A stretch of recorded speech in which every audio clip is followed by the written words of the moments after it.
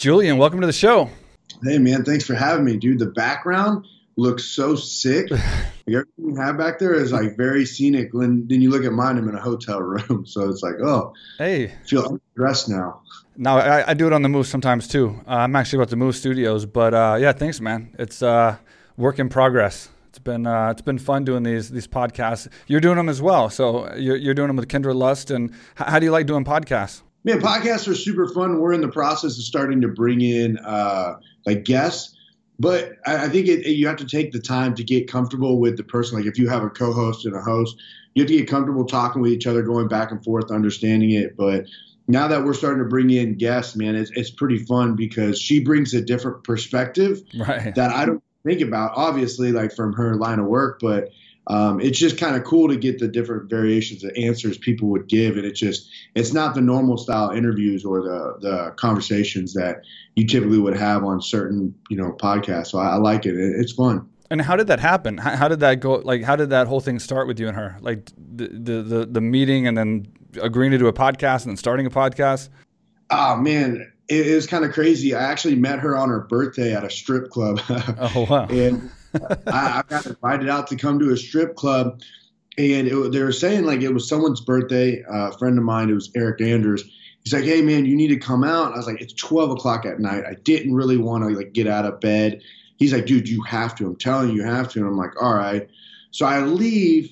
I get dressed. I leave. I show up to the strip club in Las Vegas, and I had no clue. Eric's phone's dead. I didn't know where it was. I'm asking the front host, walking around the strip club for like 30 minutes. I'm like, man, I'm about to leave. And the host's like, hey, just go up there and look.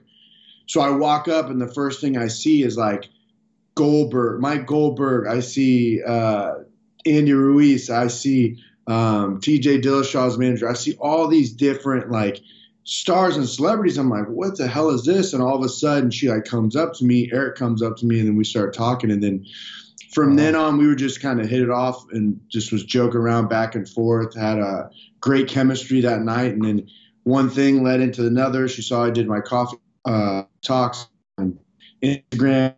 We're just like, hey, let's like team up. And then now we have a Beauty and the Beast podcast. Yeah, it's awesome, man. I love your personality, dude. I was just watching you on Instagram, and you were filming houses. Where were you at? And like, there's these gigantic houses, and you were just going crazy about how big these houses were. Man, I'm in Jacksonville, Florida. I'm here to watch UFC 261. I finally get a break in the schedule of training. I have a teammate, Jeff Molina, fighting, so I'm out here.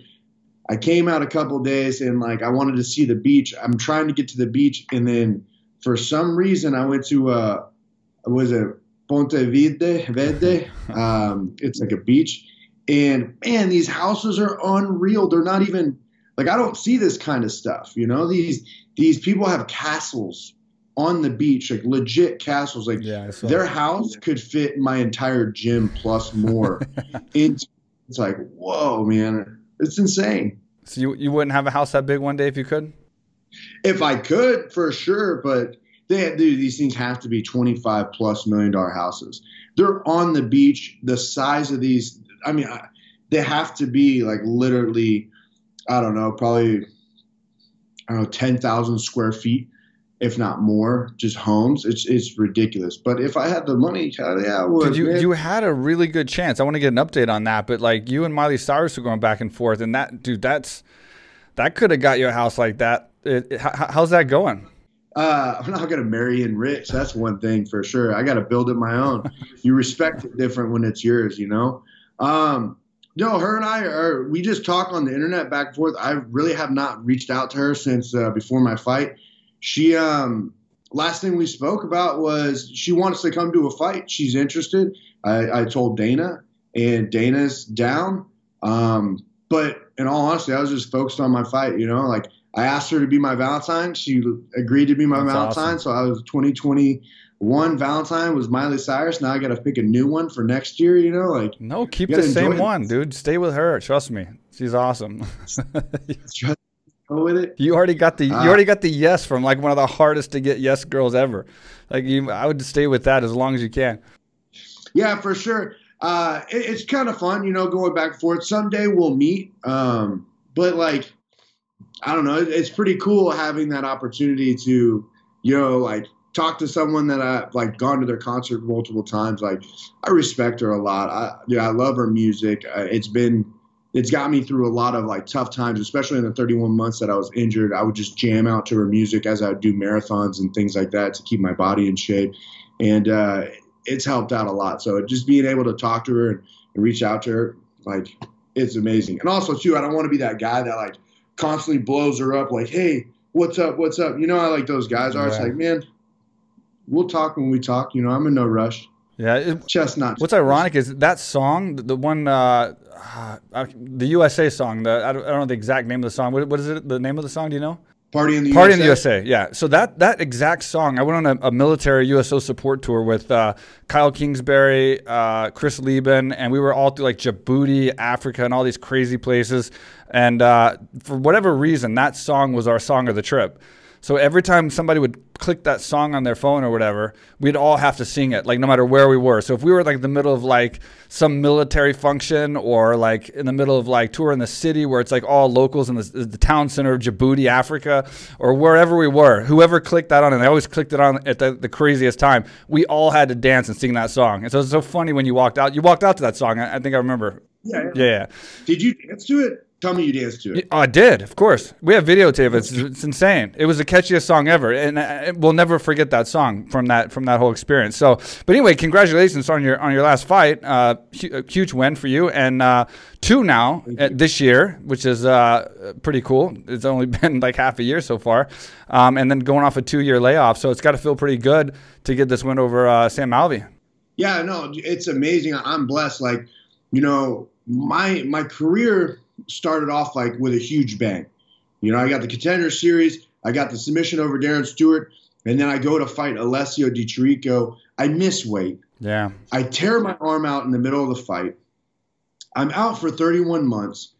I'm sitting there. I had like 3 of the worst things possible to happen, like trifecta. Yeah. You know, like everyone's still talking about your weight miss for the 31 months you're gone. They just forgot about you. I left on a terrible page. So they forgot about you. So I had a constant battle, and you know, teaming up with James Krause over there in Lee's Summit, Missouri, Kansas City, Missouri, at Glory MMA and Fitness. Man, it really changed my lifestyle, it changed my habit, things changed my thought process, and really helped build me back up to where I was. So, you know, I believe my style is the exciting entertainment style that the people have been needing for a long time, especially just my personality. It's just a fun one, especially on the mic, I believe. But you know, coming back in and getting 2 fights that put me back on the map, that bring out that excitement where people are now talking about me, the buzz is back again. And so it's like, it definitely changed my life, and I'm on a high road right now. And it's just, I only want to keep going up. I want to train even harder so I can, you know, continue this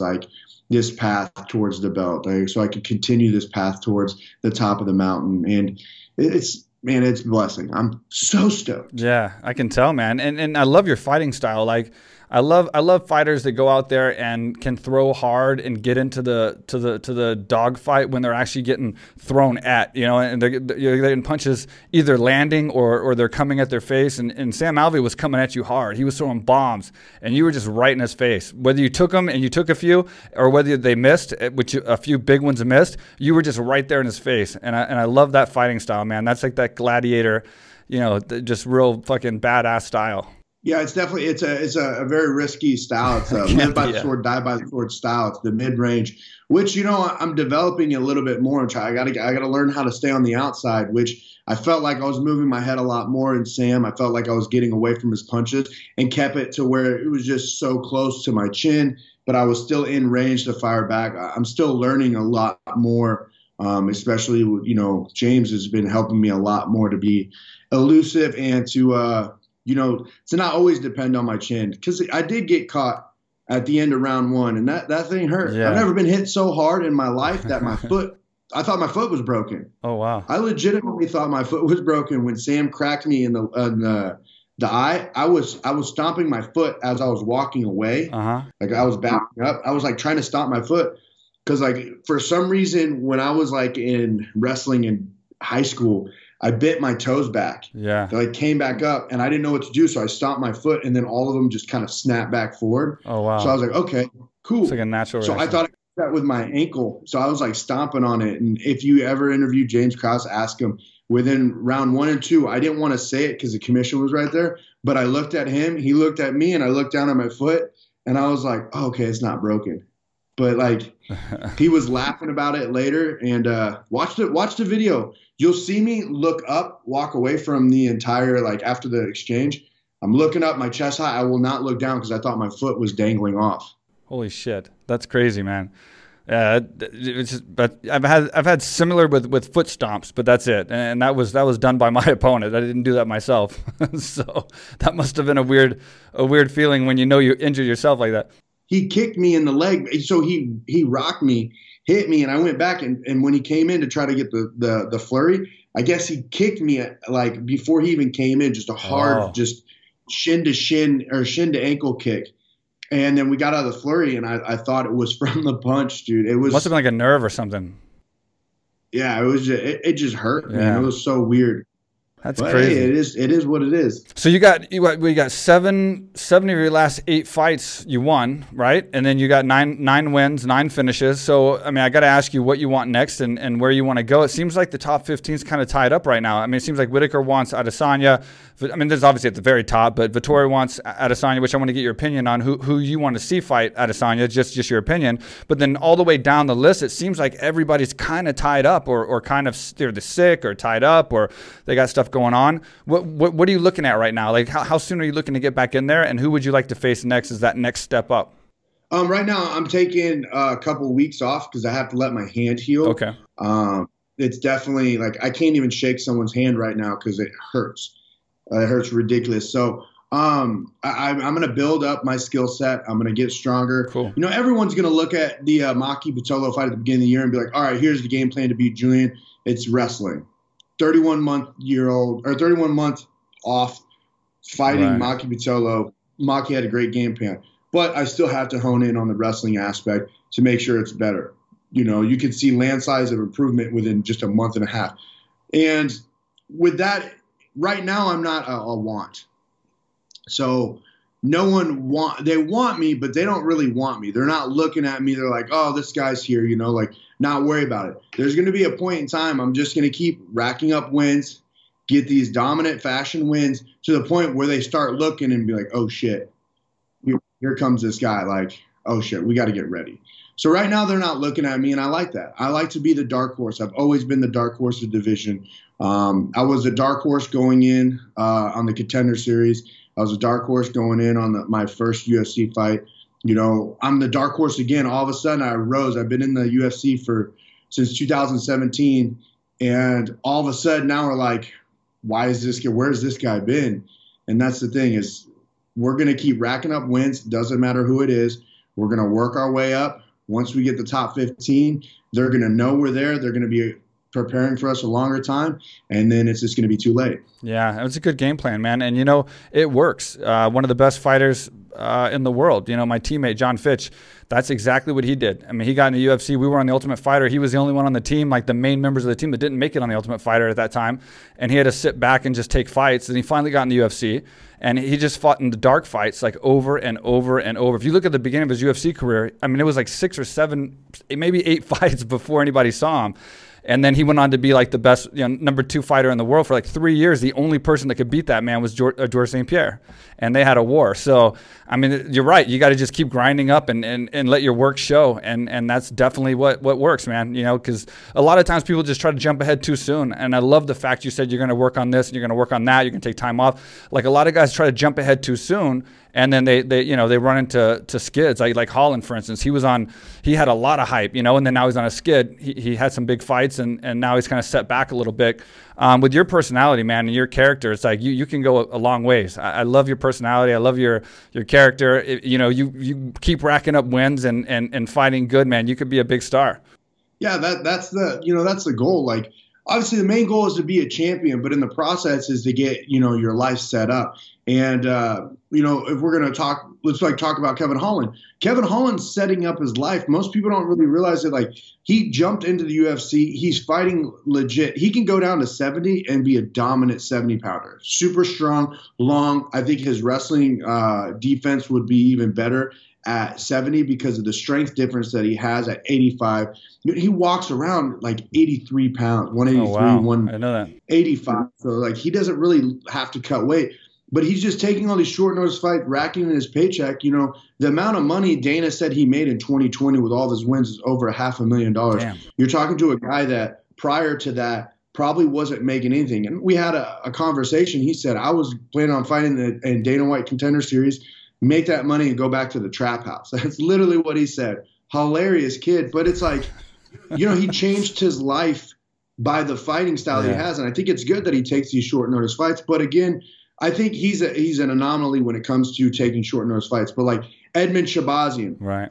He got crushed all the way up. And he finally went against somebody, and now we know, all right, take Edmund into the third and take him grappling. If you can stop his combinations, you'll get him tired. He doesn't know how to fight in the third. And if you look at a lot of these like stars that they want to push hard, push heavy, and keep going up to the top, there's a few that shine out. Israel Adesanya, Paulo Costa, those stars definitely shine out. I'm looking at my division mainly. But you know, you have to build it up. Like I have to build my career up correctly. I have to be ready for when the time happens, because when it happens, you're in the firefight.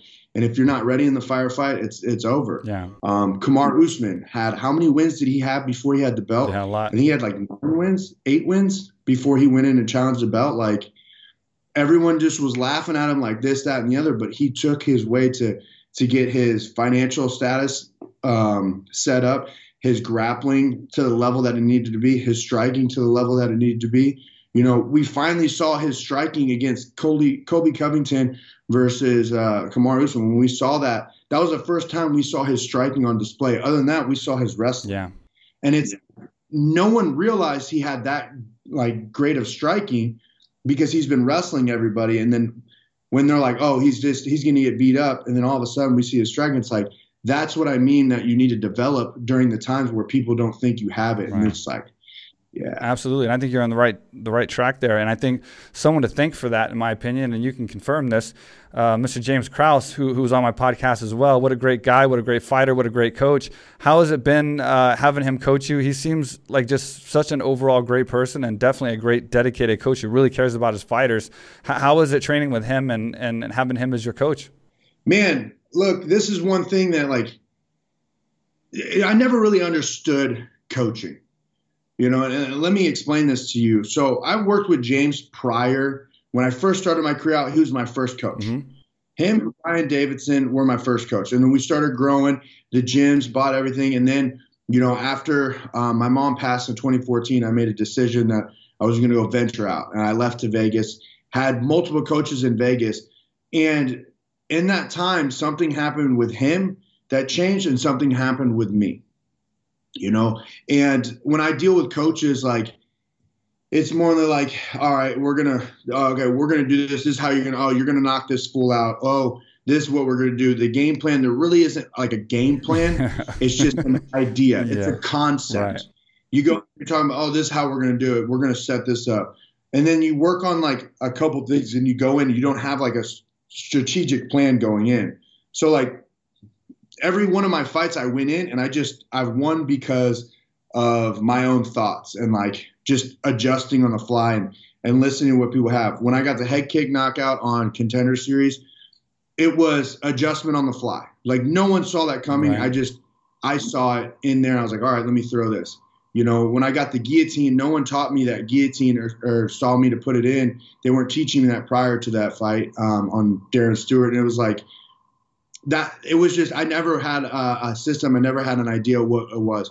So when I came to James, he broke me down. Like the old Marine style or the military style or Army style, whenever you go into like the basic training, they break you down. Yeah. Basically say everything you've ever done, you need to change.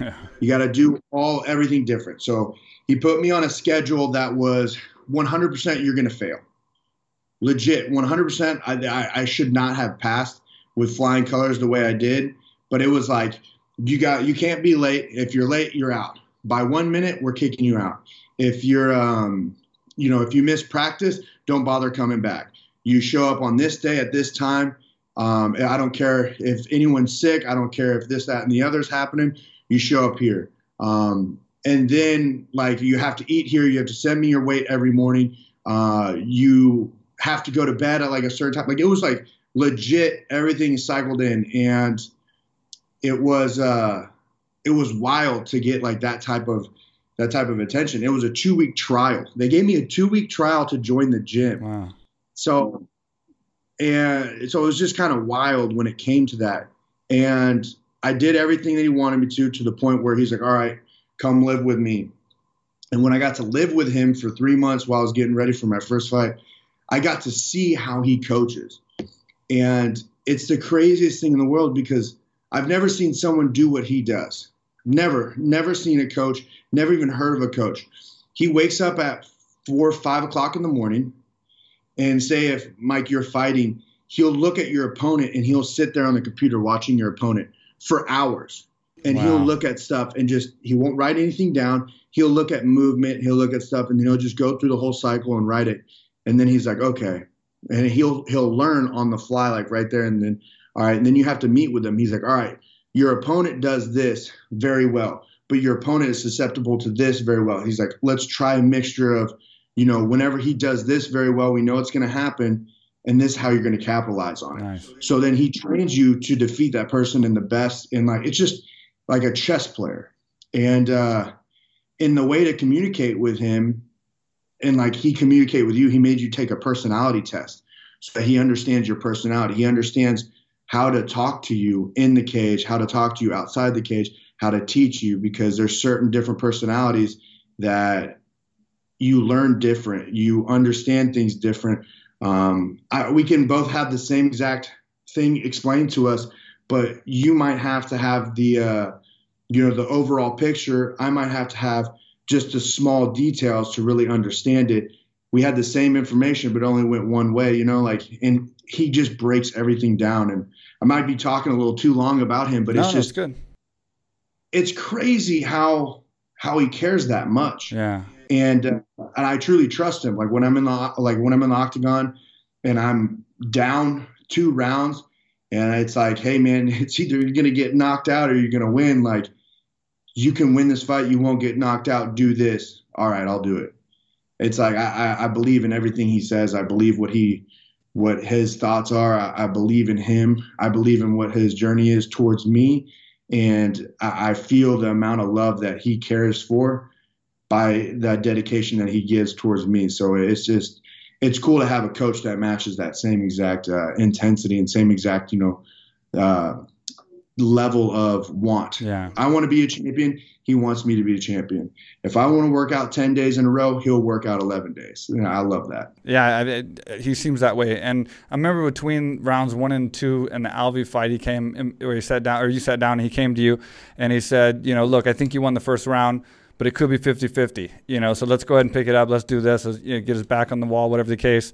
And I've heard some weird predictions of what what coaches have said to their fighters, good or bad, during that time. But that was a very honest assessment that he was being. It was almost like a heart to heart. He said it in a very caring way, like, look, man, I think you're ahead. I think you're winning this fight and you're doing okay, but let's just go with 50-50 and let's get out there and do a little bit better this round. And it was you could just tell there was a lot of care in his voice when he said that. It was very sincere.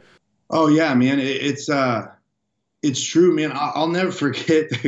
I hear James a lot, and in my career, I've trusted him in the beginning of my career, even though I left. I hear him a lot in the cage, and it's funny. I'm laughing because there's times where like, he'll tell me to stop doing something that I think is working. Yeah. Like when I was fighting Maki, we joke around because all he was saying, like in the 3rd round, I was throwing kicks and I was just off balance. I just wasn't feeling my striking. And he was just yelling, stop fucking kicking. And the moment I was like, okay, I'll stop kicking, he said, just punch. And that's all I hear out of his corner. And I start punching and it led the cycle to get the victory. And it's just like, he tells you how it is. And that's all I need to do. It's either this is what you need to do, this is how you should do it. He's been in the game for 15 plus years. He's fought some of the best, if not the best, strikers, grapplers across the world. He still has the same game plans I shouldn't say he still has the same game plans, but he still tests his, theories and tests everything in the octagon against these high world-class strikers. And and grapplers. So like, why wouldn't you trust what he says? Yeah. You know, it's like, it's not like your coach has never stepped in the octagon, or your coach, you know, was a fighter back in 2018. This person still fights to this day against top talent, and he tells you exactly how it is. And it's either you ride with him or you don't. There's no in between. If you don't want to listen to him, then don't. Then he doesn't want to coach you, type deal. I mean, he jumped in there and he was coming off of a big win over Claudio Silva last year, and that's a tough guy. I mean, he's like 14-2 or something like that. He was on a crazy win streak, and Krause beat him. And it seems like to me almost he does it. I mean, his passion's coaching. It seems to me like he just wants to be that leader that leads from the front. You know what I mean? Like, and goes out there and shows that he's about it, and that he's still a real fighter, and that's why, you know, he should be leading. And it just seems that kind of reason for me that he goes out there. And it's not that he's trying to accomplish a career anymore. He just goes out there and he fights tough guys, and he wins and he does good just to kind of do it. You know, maybe he just loves to fight every once in a while, but his passion's obviously coaching. But he just seems like that leader that leads from the front and wants to show everybody and show you guys and motivate you guys that he is a true fighter. Don't forget, you know. Yeah, no, he is. He definitely.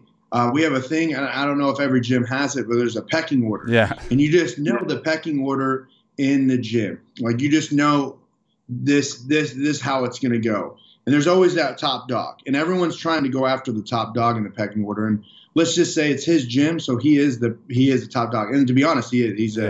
It's crazy how good he is, and most people don't really recognize it.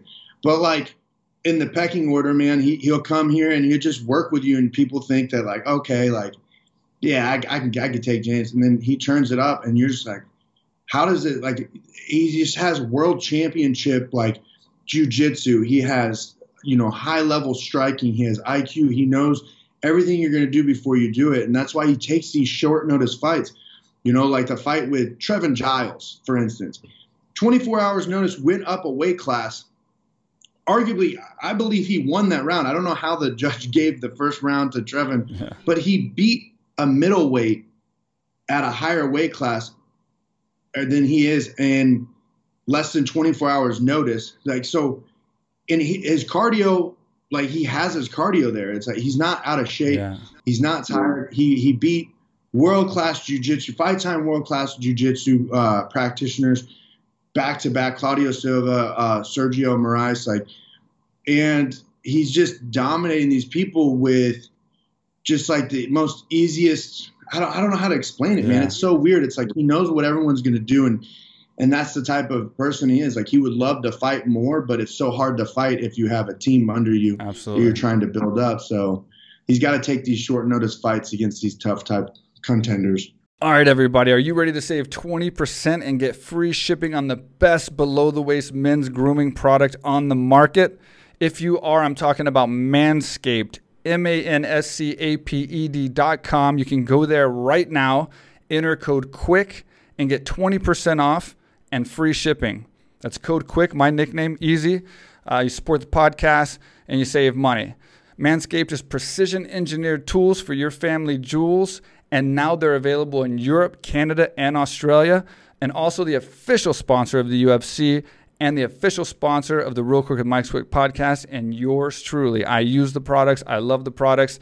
They're awesome. The lawnmower's got like a flashlight on it. It's insane. I mean, I don't want to get into too much details because it's kind of private, but they are fantastic products. And like I said, you can save money. You can support the podcast. Manscaped.com, code QUICK, 20% off, and free shipping. You mentioned that you wrestled in high school, right? You said you wrestled in high school. What got you in martial arts? Like what was when you were growing up as a kid and you're from Missouri and stuff, right? What started you in martial arts? Like what was that turning point where you're like, I'm gonna get into combat sports, and then what progressed you into doing it professionally? Man, so I'm a Cuban American, right, and my family's super close. Like, I'm telling you, when you wake up in the morning, like going to high school or going to school, like as a kid, you'll wake up, come downstairs, and you'll have another like tia, tío, aunt, uncle, cousin. They'll just have family are always there. Yeah. So our family was one of the first Cuban families in Missouri, in Kansas City, to reunite all the immediate families from Cuba. So we were slowly smuggling in our family members to the United States from Cuba, and they would live with us. and then that we would build them up enough to where they can buy their own, apartment and have their family live there. And then we're bringing the next. So we just have everyone there. Our family was so tight, close. Yeah. And Cubans, we love athletic sports. So boxing was one of the biggest things in the time. And we would throw a party for everything, man. Like, dude, if you got an A on a test, let's Party. go. We're going to have a party. We're going to have some coffee. We're going to have cerveza. We're going to drink a little cake. For what? He got an A. Mike got an A on his test. We're going to party. We're going to cook out. So some of the biggest nights that I remember growing up was these big boxing events that we'd have. Oscar De La Hoya voiced Floyd Mayweather. I mean, even Tank Abbott when he was going in there in the old days and Pride time. And we would just get together and just have these giant parties. And I always was like, man, I really want – I want to be that guy that my family gets together and just like, yeah, you know what I mean? Yeah. Like just throws a sweet little party for. And that's like kind of what drove me into it. So I got into wrestling because I was in 6th or 7th grade. I was going to do basketball. And my dad's like, dude, this little prick needs, guidance. He needs something different. And my special ed teacher was actually the wrestling coach. And my dad's like, oh, you're the wrestling coach? He's like, all right. He's doing wrestling with you. Help him out. So Mr. Todd was his name. He was like a bodybuilder. Like not even a body. He was a strong man. Like he would do the Atlas balls. This guy was like, he was not human. Yeah. I'm in 7th grade and this dude's like ginormous, like country boy that picks up 350-pound Atlas balls. So he's our wrestling coach and teaches us. And that kind of just went into like what it was. Like I thought I was getting to WWE Stone Cold Stunner. I thought I'm going to practice how to jump off the top rope onto somebody. Like wrestling was completely different. Yeah. And then I fell in love with that. And I went to high school, got in trouble, kicked off the team multiple times. So I never got to experience the full on, wrestling deal, but I still wrestled. It still kept me going. And college, same thing. I was in college, tore my knee out, got kicked out of college, and I was a shit kid, man. Just terrible. And got kicked out of college, had nothing going on. I looked up at Anderson Silva. He knocked out.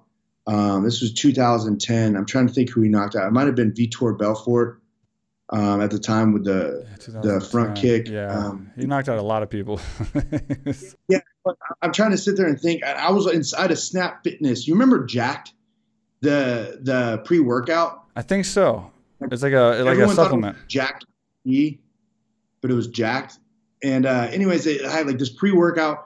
Dude, they banned it because it had like meth inside of it. Yeah. It was not safe. But anyways, I would like take 2 scoops of this after work at like 3 o'clock in the morning, and I'd just lift for hours. And I remember seeing like a highlight reel on at Snap Fitness. I was like, yeah, man, like I can do this. Like I can knock out Anderson Silva. And I went to sleep that night at like, I don't know, 10 a.m. Went to sleep, and then at 4 o'clock, one of my friends called me and said, what are you doing? I was like, I'm waking up. And he goes, this gym out here is looking for fighters. They're looking for wrestlers. It's a fight gym. You're coming with me. I was like, okay, like, where are you at? He goes, I'm outside your house. He's like, come outside. Didn't even give me a chance.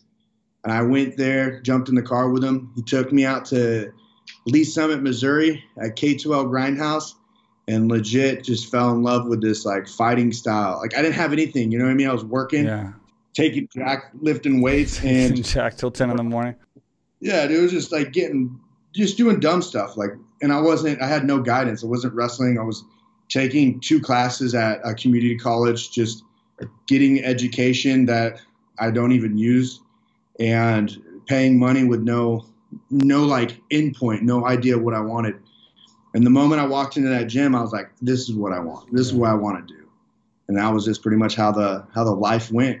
And then you're undefeated as an amateur, and then you were fighting, obviously, and doing really well. What was the turning point to get you on the Contender Series? Like, what happened to get you accepted onto that show where you got your huge break, obviously, and got in UFC? Well, I lost in Bellator.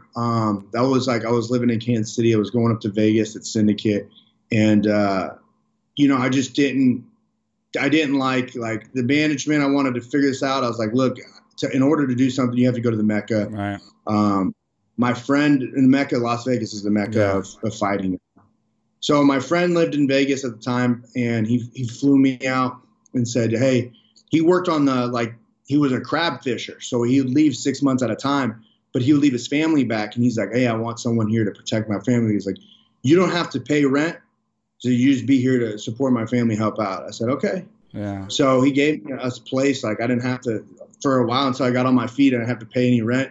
I went out there, lived with him and his family. He was out on the fisher boats. I was training at Syndicate, and just when a fight would come up, I was a yes man. Right. So I took a fight on 9 days notice, said yes. Took a fight on 3 weeks notice. I said yes. And that was a Matt Hamill fight. Got Matt Hamill. Then took a fight with a little bit longer notice. That was against Cameron Olson. And got the knockout. And I was at a restaurant, and they called me. I was eating food, and they're like, hey, we got a question. This is Mick. We have a question for you. He's like, do you want to fight? Do you want to fight Phil Haas at this weight? Or he said somebody else at 205. I was like, no, I'll fight this guy at this weight. And I hadn't made 85 in a long time. I was like, I'll fight Phil. And they're like, okay, like, are you sure you want to go to 85? Like, we know you're 205. I was like, yeah, I'll fight Phil. So, okay. He's like, just don't say anything to anybody. So I was like, all right. I shut my mouth the whole entire time. Everybody's asking me, all the reporters. I just trained in silence, no interviews, nothing. And then all of a sudden, John Jones knocks out DC with the head kick. And all of a sudden, you see my name pop up on the screen right after the main event against Phil Haas for that Tuesday. And it was probably the coolest feeling in the world. Yeah. I can imagine, man. I remember those first moments like that. Let me just real quick, just because you got such interesting personality, and I'm sure your thoughts are quite as interesting as your personality is. So when I was in the octagon and I fought, oftentimes when you're out there, Bruce is announcing your name, or you're just sitting in there. Sometimes even during the fight, you have weird thoughts, like crazy thoughts, or something that has nothing to do with the fight at all. Do you have any memory of just some weird thought, or maybe it's just like hard to believe that you're there, or that you're just like, I don't know. I'm just wondering if you have any thoughts you remember while you're out there in your UFC career in the octagon that have nothing to do with the fight itself. That's just like a crazy thought that you still remember today. Because I have a few of them. Man, it's crazy. Like in the back room, I have wild thoughts, just random things. Weird, like I thought like Miley. When I was walking out to Miley, I was like, okay, I'm going to call out Miley and be my Valentine's. It's weird to think about these things. Yeah. In the back room before we walked out. But when I step into the octagon, like I try to tell people, it's so weird, but like it's not me. Like I'm not saying I have split personality or nothing. You got to morph a little bit. Yeah, something comes out and was like, and it's a different person, different mentality, different. When I look at somebody, like I feel like I'm dormant, and I can't explain what it is, but when I go there, I'm finally able to release like the true personality, the person that's been hiding and like wants to just not hurt everybody, but wants to compete, wants to go out there. So my thoughts on there is when I look at my opponent, I'm like, all right, I'll look at him the same way like Mike Tyson looked at his opponent. I'm like, all right, this guy's going to give. He's like, all right, he's got a round in him. He's got 5 minutes in him. All right, he's going to be a tough one. All right, let's break him. Yeah. How are we going to break him? Where is he? And I'll just find kinks in his armor as I'm walking there looking him down. I was like, okay, there it is. And then I find it, and I attack that the whole entire fight. And with me, like when I look at fighters like Sam Alvey, I remember looking at him, and I was like, he did something. I was like, it's his breath. He can't breathe. I was like, okay, he's not going to have any cardio. I was like, all right, let's push the pace. Let's get him to faint. Let's attack his body. Let's take his breath away. And that's all I was doing the whole fight was attacking his body. We didn't plan on throwing those consistent jabs out. They all asked me afterwards, like, why did you do that? I was like, I don't even know. I have no idea. But it was just like I would see something in there, and it was right then. It's like a tell. And it says, hey, do this. And that's all I would go after the whole fight. And with the Maki fight, I was like, all right, he's going to come at me strong. I'm like, all right, just be calm, remain calm. I was like, oh, okay. and he did something. I was like, okay, chokes. He's susceptible to chokes. And I don't know what it is. They're like weird thoughts that come through my head. And in the fight, they just tell me what he goes after. And if you look at a fight, they're like, oh, Julian's going off of his front choke. You know, even Joe Rogan said it's like, it's not because like I go for chokes. I don't submit anybody in the gym. Like I don't go for submissions. It's just I see something that they give. It's a tell that they give beforehand, and I got to capitalize on it. Do you see? Is that weird? No, absolutely not. And I think people would be shocked if they knew some of the things we think about, like backstage, walking out, and in the octagon, because it's been some weird thoughts that, like, I definitely know there's nobody that could possibly understand how those thoughts come in our head. And I think it's a mixture of like nerves and being in an environment that you're adrenaline. So your body's in a weird state, and so your brain is definitely for sure reacting different than normal. And so those thoughts just happen, and weird thoughts. But anyway, I'll get back on track here. So Adesanya, because I know you. Tell me your weird thoughts. Come on. You can't leave me with like telling you some weird thoughts. Let me hear your weird thoughts. Oh man, dude, so many. Like one time I was trying to figure out, like I had an issue with Bruce Buffer's suit.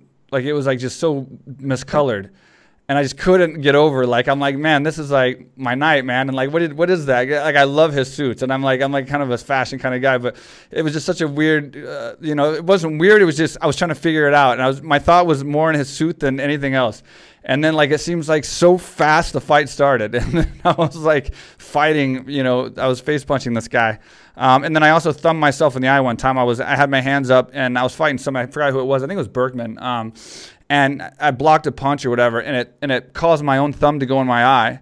And my eye went completely black. Like, I blacked my eye completely. I couldn't see anything. And I felt like so stupid because I just like poked myself in the eye. And I just remember thinking like how stupid I felt more than the concern of like not being able to see and get through that round, which was like 2 or 3 minutes left.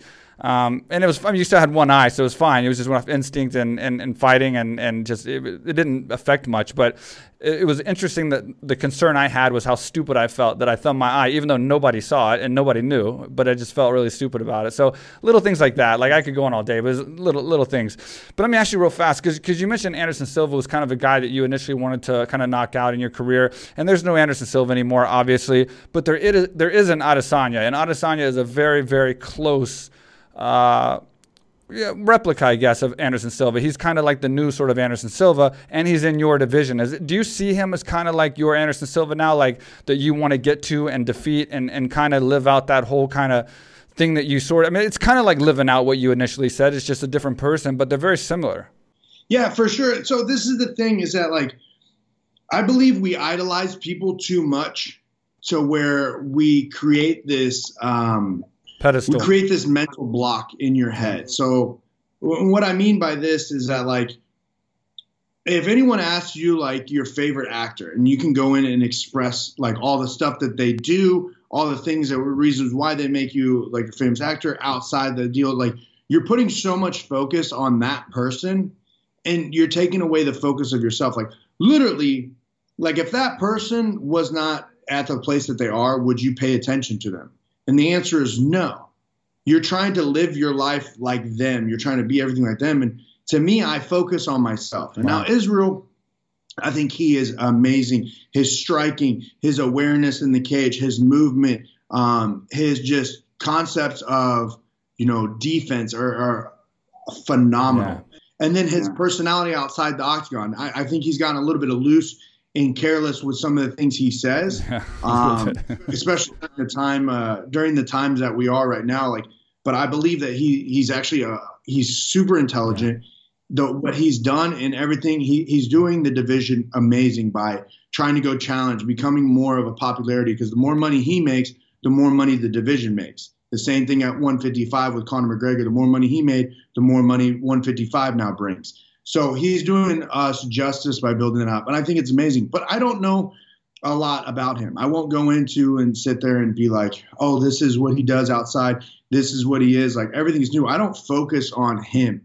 I focus on the status of the championship. Because anything can happen. We never thought Chris Weidman was going to throw a weird 3 and knock out Anderson Silva. And then on the return, we never thought Chris Weidman was going to check a kick and it was going to snap Anderson Silva's like no one thought this stuff was going to happen prior. And I'm not saying that Israel Adesanya is going to end up, he's going to end up losing the middleweight belt by the time that I get there. But I am saying is that belt is always going to change hands regardless of who's there. So I don't go after the person. I go after the belt, and I want the championship status. So if Israel's there at the time that I'm there, I'll be ready for it. Yeah.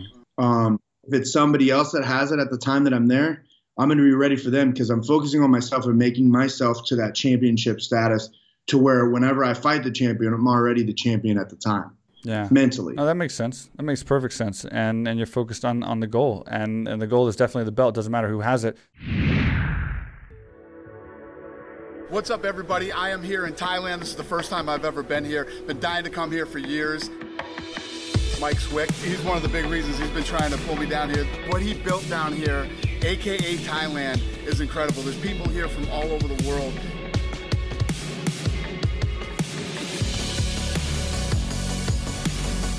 You can train mixed martial arts here, jiu-jitsu. They have weightlifting, they have cardio, and obviously they have Muay Thai, boxing, everything.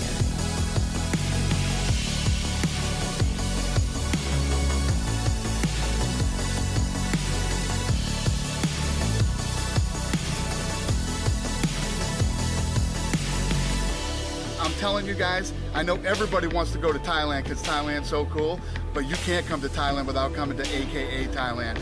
Come on.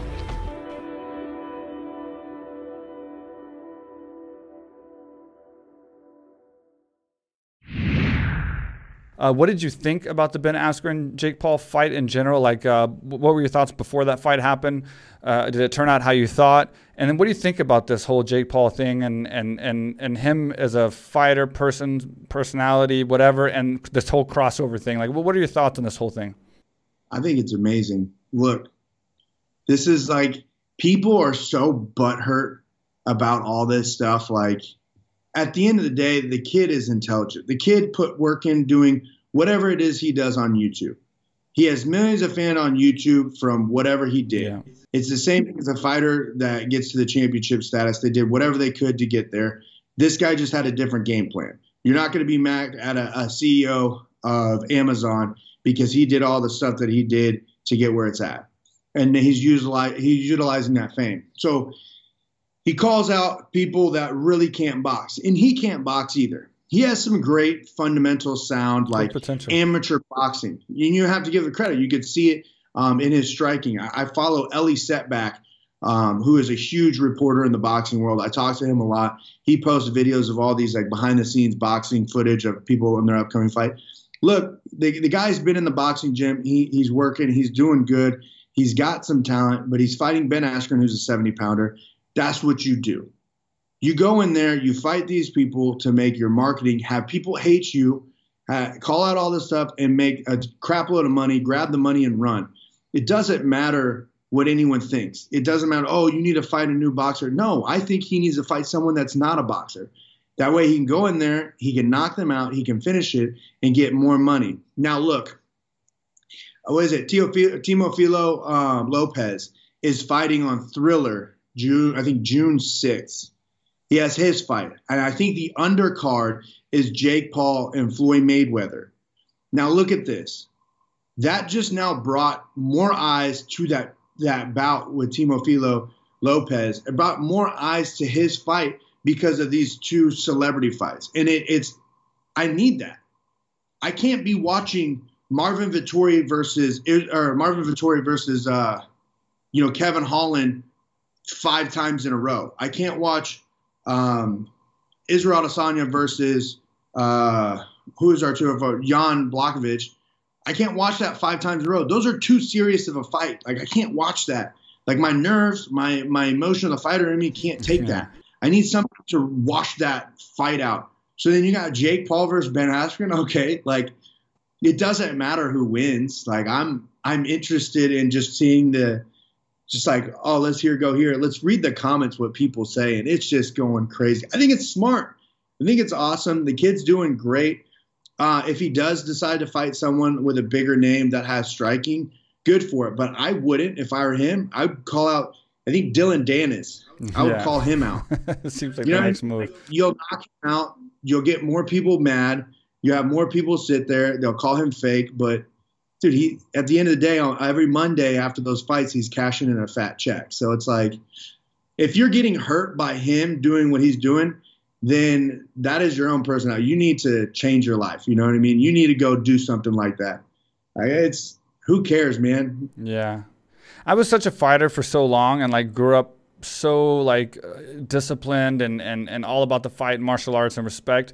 So it's like, it's hard to get used to people disrespecting martial artists and the way he attacked MMA fighters and stuff like that. So I was one of the ones that was a little butthurt with how disrespectful he was toward us in general as fighters, and how he could just come in and beat us by dragging the ones of us that have the least amount of striking into his game, and then beating him, and then saying that he could beat us all. And then it sucks, and I hate him for it. But the more I researched since the Askren fight and seen the stats and the accomplishments and what he's done, and researched him as far as he has a whole business side to him that people don't know about. Like, he's like an investment guy and he has a partner he's worth more than Logan Paul. You know what I mean? Like, he's worth more than his brother. And like, the more I do research on him, it's like, I mean, it's kind of hard to knock him. I mean, if he can get away with it, and like, he's winning, you know what I mean? Like, he's winning. So it's like, people's going to be mad no matter who you are, how nice you are. If you're successful and you're making a shit ton of money and living a good life, you're going to have haters no matter what, even if you're the nicest guy in the world. So what's the difference if he's just an asshole and he picks easy opponents? And because it works, you know, it works. And so it's like, I hate it, but I'm starting to like have more respect for his game, because I think he's playing the game, and I think he's doing for boxing what needs to have been done a long time ago. As far as, I've never been interested in boxing fights, and this is what really brought me to this conclusion after the Askren fight, because I wanted Askren to win just for the sake of our sport and his accomplishments. But for boxing, even Canelo and these guys, I'm not interested in watching boxing at all. I don't care about any of those fights, but I won't miss a Jake Paul fight. Like, from now on, like, I won't miss a Jake Paul fight no matter who he fights. So that has to tell you something, right? So there's got to be something there. And so he's doing something right. So, I mean, he's changed my tune a little bit from being, and so now I'm just here for the show, I guess, you know? You got to look at it like this. So, like, prior to Conor McGregor on his come up, everyone hated Conor McGregor, right? He was knocking people out. Everyone's saying the same exact things that they're saying to Conor McGregor that they are saying to Jake Paul. And then now look at Conor doing all the things he does. It's terrible in this sport, but you have to understand, this sport, hate travels faster than love. Yeah, for sure. In this sport. Now, I want people to hate me. I really do. I want people to hate me. And I want them to look at, man, dude, this guy's post-fight speech sucks. This guy blew it with Miley. But, like, none of it is like, man, this guy's a terrible person. Yeah. This guy's just like, you'll watch my fight because you know it's exciting, and you're like, damn it, here comes a cringy-ass, random-ass, like, speech. Like, this guy sucks. But, like, even though you were just completely entertained by the fight that would just happen, you're just going to hate me for something that's not real, something that you shouldn't hate somebody for. But the thing is that, like, Jake Paul's doing that. He's utilizing all that hate. Now, Ben Askren does not represent Julian Marquez. Right. Ben Askren does not represent mixed martial arts. He does not represent us. The thing is that martial arts, you're one person going into the octagon fighting, and when you win or lose or draw, you walk out there by yourself with that status.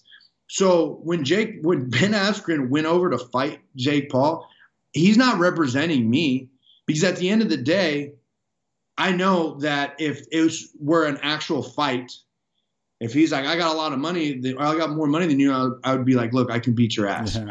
And he would sit there and say everything. And I'm like, who's like, oh, boxing? And it's like, no. Like, if we fought right here, you're face to face, I will fuck you up. That's it. And he wouldn't be able to say anything. He could say whatever he wants to try to say. But him and I both know that I would beat his ass. And that's the same thing as, like, Tyron Woodley. We both know he would win. Even you would beat up Jake Paul. And Jake knows this. So why would Jake ever want to fight you? Like, it's all like, at the end of the day, I know that if I ever fought him the way that I fight, because my life is mixed martial arts, I would dominate him. And so it's like, it doesn't hurt me if he wins via, knockout by Ben Askren. I think that's amazing. I think it's so awesome because, one, it got a whole bunch of people talking. Everyone's over here trying to be like, oh, this, that, the other. Everybody's calling him out. Dude, I want to see him fight again. I want to see him fight another person that doesn't have any boxing credentials just to see everyone get mad. Yeah. You know, I think it's hilarious. Like, how can you legitimately think about it? And you said that you were mad, and I understand that, being a true martial artist, respect it, this, that, and that. He's not a martial artist. No. He's a boxer. You got to take him for what he is. Yeah, he's a boxer. He's no Canelo. No. You know what I mean? Like, he's no Canelo. Canelo would do what he wants. Lomachenko would do what he wants. Like, these guys have put years and time in, and they look amazing, and you're like, okay. All it is, like, now I know, like, okay, go to Jake Paul, watch him box. He's going to throw that overhand right, which is deadly, has a lot of power. He's knocked out a lot of people in the gym, and he's going to knock out any amateur boxer all day. But if you put him against a real boxer, it might not go as pretty. So let's let him make all that money. Let's let him make all the hype. Let's let him get the conversation on mixed martial arts and and boxing. Let's let him build it up, because he's doing a fantastic job to get more eyes on the combat sports, and I love it. And I think he has the potential to be bigger than a Conor McGregor type. I mean, you look at Conor, and Conor had the same characteristics and the same attitude, the same craziness, but Conor had to earn his place to cement that huge legacy. And you're talking, and this is what's amazing about this, is like, I remember thinking, like, the world was thinking, like, what the fuck is going on with Conor, or going on with Conor fighting Floyd Mayweather? This is a legitimate badass fighter who was a 2-time champion, 2 weight divisions, fighting Floyd Mayweather. I mean, you have to assume that's not that crazy. It is crazy, but it's not near as crazy as Jake Paul being a top 10 pay-per-view selling boxer, and he's never fought a boxer, and he's never fought somebody that even trains in boxing. So when you think about the fact that he's pulled that shit off, it's like a heist. It's like he's doing stuff that, like, Conor couldn't even. Conor had to win those fights and go that route. He's going around the system, and he's like obtaining bigger success faster. And I think Brendan Schaub had a good point. He said, you know, we love Floyd Mayweather, we love Canelo, we love Adrian Broner, we love all these guys, but do you remember their first 3 fights? And he's like, no, nobody does. Nobody remembers their first 3 fights. But we remember Jake's, and this is his first 3 fights, and he's never fought a boxer, and he has a top 10 pay-per-view of boxing. It's fucking unbelievable. So it's like, when you think of it like that, I mean, it's crazy, right?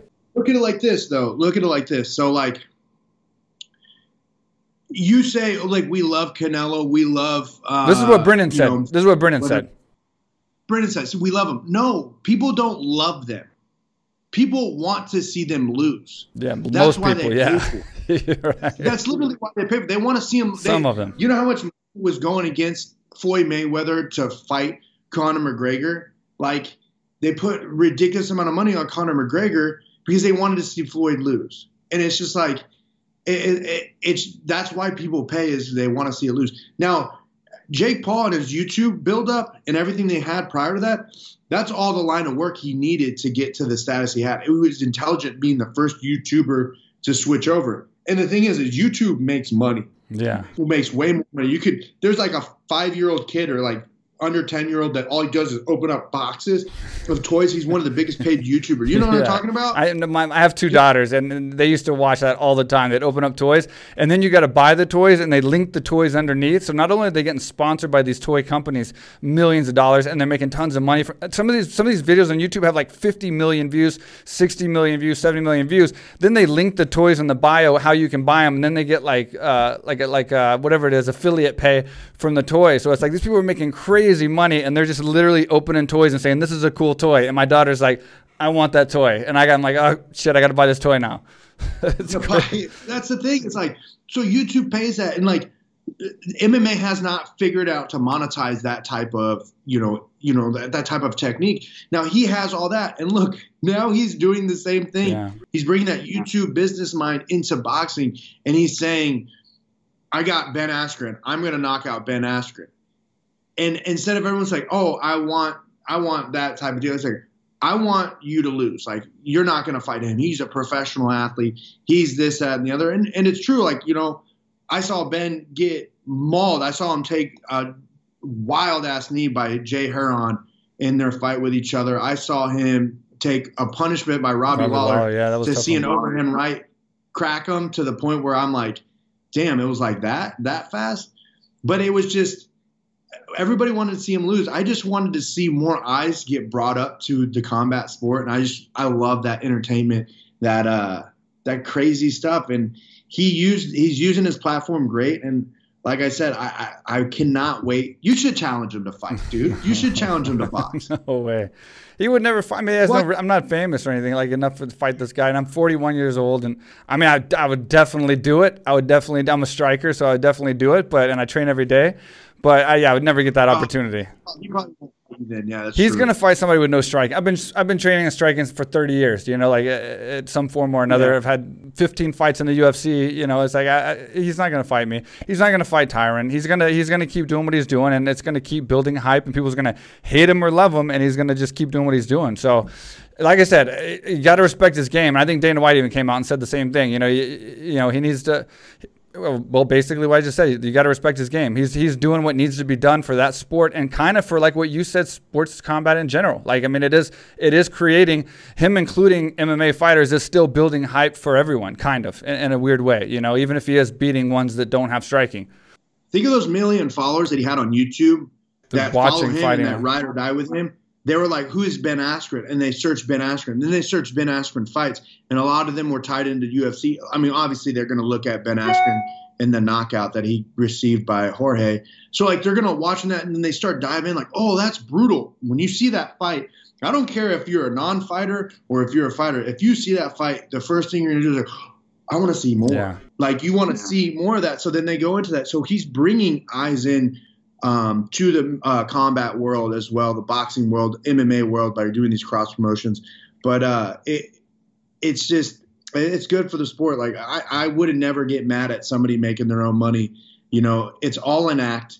It's all a sell. We're in the entertainment business, and he's real good at entertaining. Yeah. That's it. It's true, man. It's true. He's winning the game right now. And, man, listen, first of all, I ask you real fast, have you ever been in Thailand by chance? No, I haven't. I've always wanted to go, man. I see pictures all the time.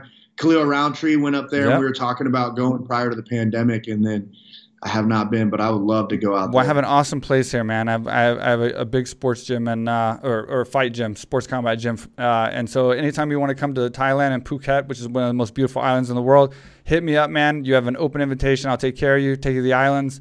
We'll get some training in, and you'll have an amazing time. And I want to say thank you so much for taking time out for coming on the show. I'd love to check in with you again before maybe your next fight when you get signed, and just do a quick update and see how you're doing, seeing how your fight camp went.